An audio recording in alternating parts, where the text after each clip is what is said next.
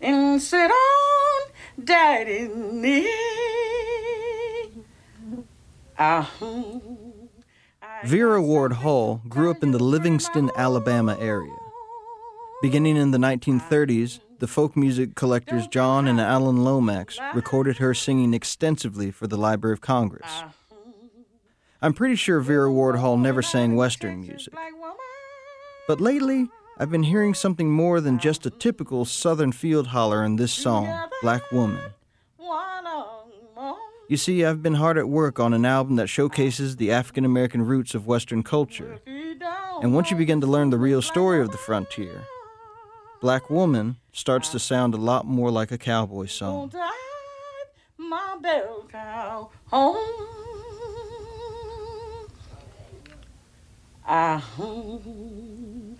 Though my clothes look lonesome,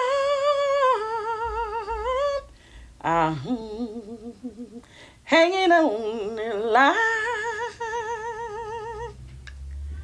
From North Carolina Public Radio, WUNC, this is American Songster Radio. I'm Dom Flemons.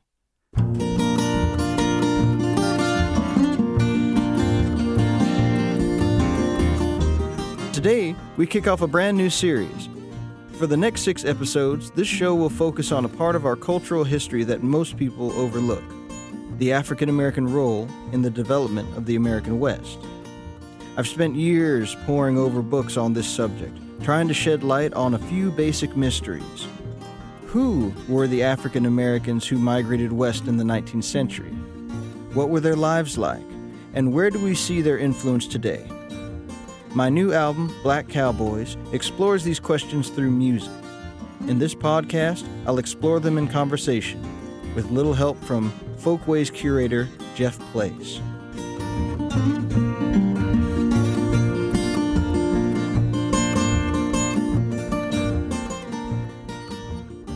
In this episode, I'll share what it was like for me to first encounter the story of the Black West in a dusty used bookstore, and I'll talk about the crucial contributions of Black women to frontier communities.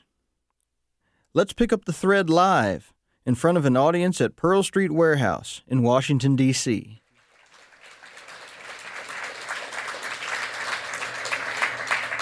As I mentioned before, we're recording for the second season of American Songster Radio, and for the occasion I wanted to do something a little different. Usually I'm hosting the show and interviewing people and stuff like that, but this show we wanted to kind of flip the script a little bit and bring in someone from Smithsonian Folkways to interview me about the album. And so without further ado, I'd like to get the senior curator and archivist for Smithsonian Folkways, Jeff Place, to come out.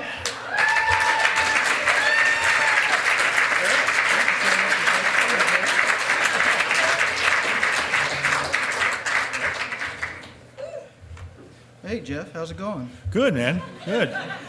I know you're from Arizona, but what got you interested in researching Black cowboys and their songs? Well, you know, the first time I came across something that talked about Black cowboys, I was traveling across the country, visiting back home. You know, I've lived in North Carolina for a long time before moving up to the D.C. area as this album was coming out. And I went on I-40, you know, it's just one turn, you know, from Flagstaff. It's just one road that takes you there. And so I go and visit family at least once a year, you know, usually during Christmas time. And one time I was over by the Petrified Forest, and there was a little gift shop that I stopped off in, and I found a book called The Negro Cowboys by Philip Durham. And I was just fascinated by everything they were talking about in there. They mentioned that about 5,000 cowboys, which I guess was about 1/4. And they say the statistics kind of jump around a bit. About 1/4 of the cowboys that settled the West were African-American cowboys. And being from the Southwest, knowing that there is a black community out there, it's smaller than other places, like in the Deep South, for example, but I knew it was there and it was very vibrant, and that got me on the journey. Yeah, I know that in your liner notes in here, you also mentions popular culture, like Western movies and all that. Like African Americans aren't really there much, you know, at all. And you know, or the Mexicans or the Indians who also were cowboys. Absolutely, you know, Mexicans are usually villains. Same with the Indians too, you know. Yep. Yeah, and that was something like my dad was really into cowboy movies and a lot of country music and whatnot, coming from Flagstaff, Arizona originally. And yeah, that was something that it just drew me in. And then I found an album called Black Texicans, which featured a lot of field recordings from the Lomax collection, and that got me even deeper into the idea of this whole world of black cowboys. Cool. I know the first song we were thinking about doing was a song by Vera Ward, who's one of the people that Lomax has recorded down south. Yeah, well, the song Black Woman, the Wild Ox Moan, funny enough, I first heard that on a Folkways release, Classic Blues, Volume 1. I heard this song Black Woman, and I learned it years ago. And when I started trying to come up with songs that would fit for the Black Cowboys theme, I just realized that was an excellent cowboy song, even though it wasn't classified as a cowboy song. It was classified more like a field holler. But it talks about cows, Texas, talks about traveling, leaving loved ones behind, and a little bit of that sort of bluesy Western feel. And so I wanted to include that on there. And also, I came across the works of William Loren Katz, and he wrote some great stuff, The Black West, another book called Black Indians, about African American and Native Americans out west, going all the way back to Estefanico, who was the first African to be on the North American continent. And then he wrote another book called Black Women of the Old West. And he has this excellent quote, which I have in the liner notes, which basically said that even though black women were a minority within a minority culture within Western culture, at the time when they wrote the stuff down, they didn't think it was discrimination necessarily to leave them out. But now, as people have gotten more progressively minded, it's now we see that's an absolute travesty that they didn't spend more time documenting this valuable part of Western culture. Because, women, they brought actual standards of living to the West. That's one of the things. Yeah. That's one of the untold stories, but it makes sense. The men went out there for the hard work.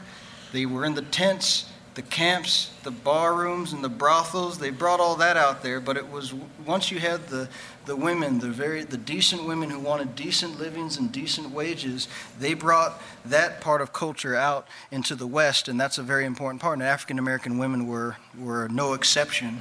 Cool. There's some great, wonderful photos too in your liner notes. Some really great historic photos of black women. Yeah, I got one of a woman by the name of Stagecoach Mary Fields, and it's one of the best photos you could ever find. She's sitting there, I guess for her formal portrait, she has her shotgun and her dog by her side.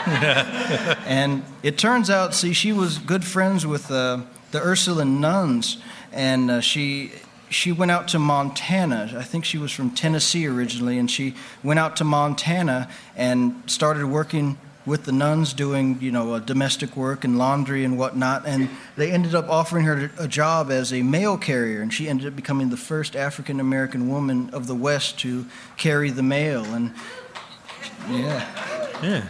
And she was also, I guess she was such a tough lady, no one would mess with her. She was a heavy-drinking, banjo-playing, cigar-smoking lady at the same time.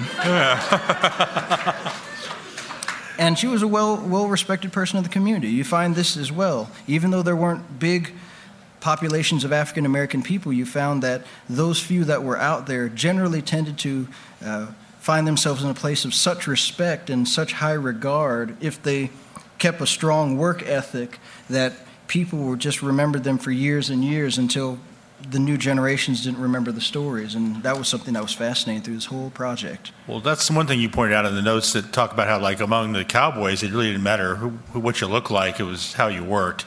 Absolutely. It was what mattered to people.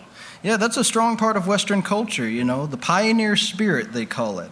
The pioneer spirit. If you were there building the towns and went out with the people, then you got a whole different sort of respect than if you just came out west after the fact. And, once they brought the second wave of people over, that's when they brought a lot of the discrimination that we would find in the East Coast and the South as well as in the North from the Reconstruction area. That's when they started bringing it out there. But you gotta think about the West being not just the singular landmass, but it kind of stopped at Tennessee at first, and then it continued to evolve from there. So all these separate cultures grew out of these times when the United States were not the jurisdiction of these Western states. And then over time, they became a part of the United States. And you start finding some very fascinating history, particularly about the Civil War and Reconstruction and kind of how legislation with all that stuff works. It's just baffling. I had no idea when I was researching that the Western migration was so deeply encroached within everything that happened in the United States from the 1803, the Louisiana Purchase, all the way going into the 1920s, even into the early 1960s. Yeah. Even to now, actually. So you want to give us a version of Black Woman? Oh, sure.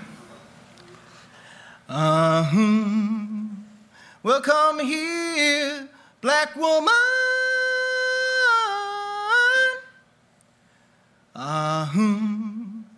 And sit on Daddy's knee.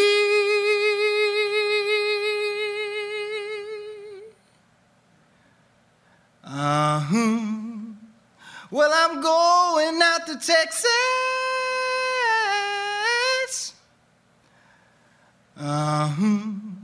To hear that wild ox moan.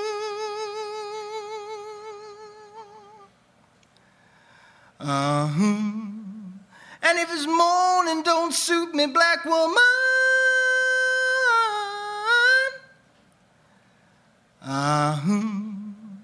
I'm gonna drive my bell cow home.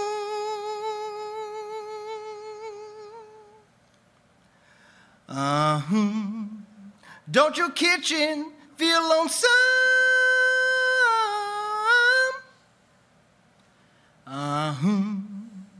When your biscuit roller's gone.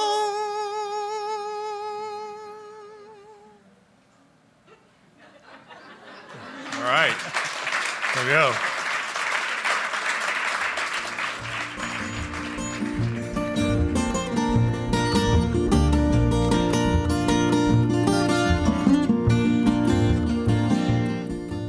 American Songster Radio is produced by Joe O'Connell, David Brower, Vania Kennard, and me, Dom Flemons, the American Songster.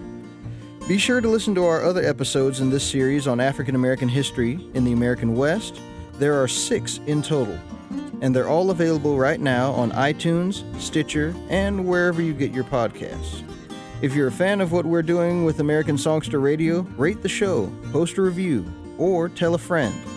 Until next time, I'm Dom Flemons, the American Songster.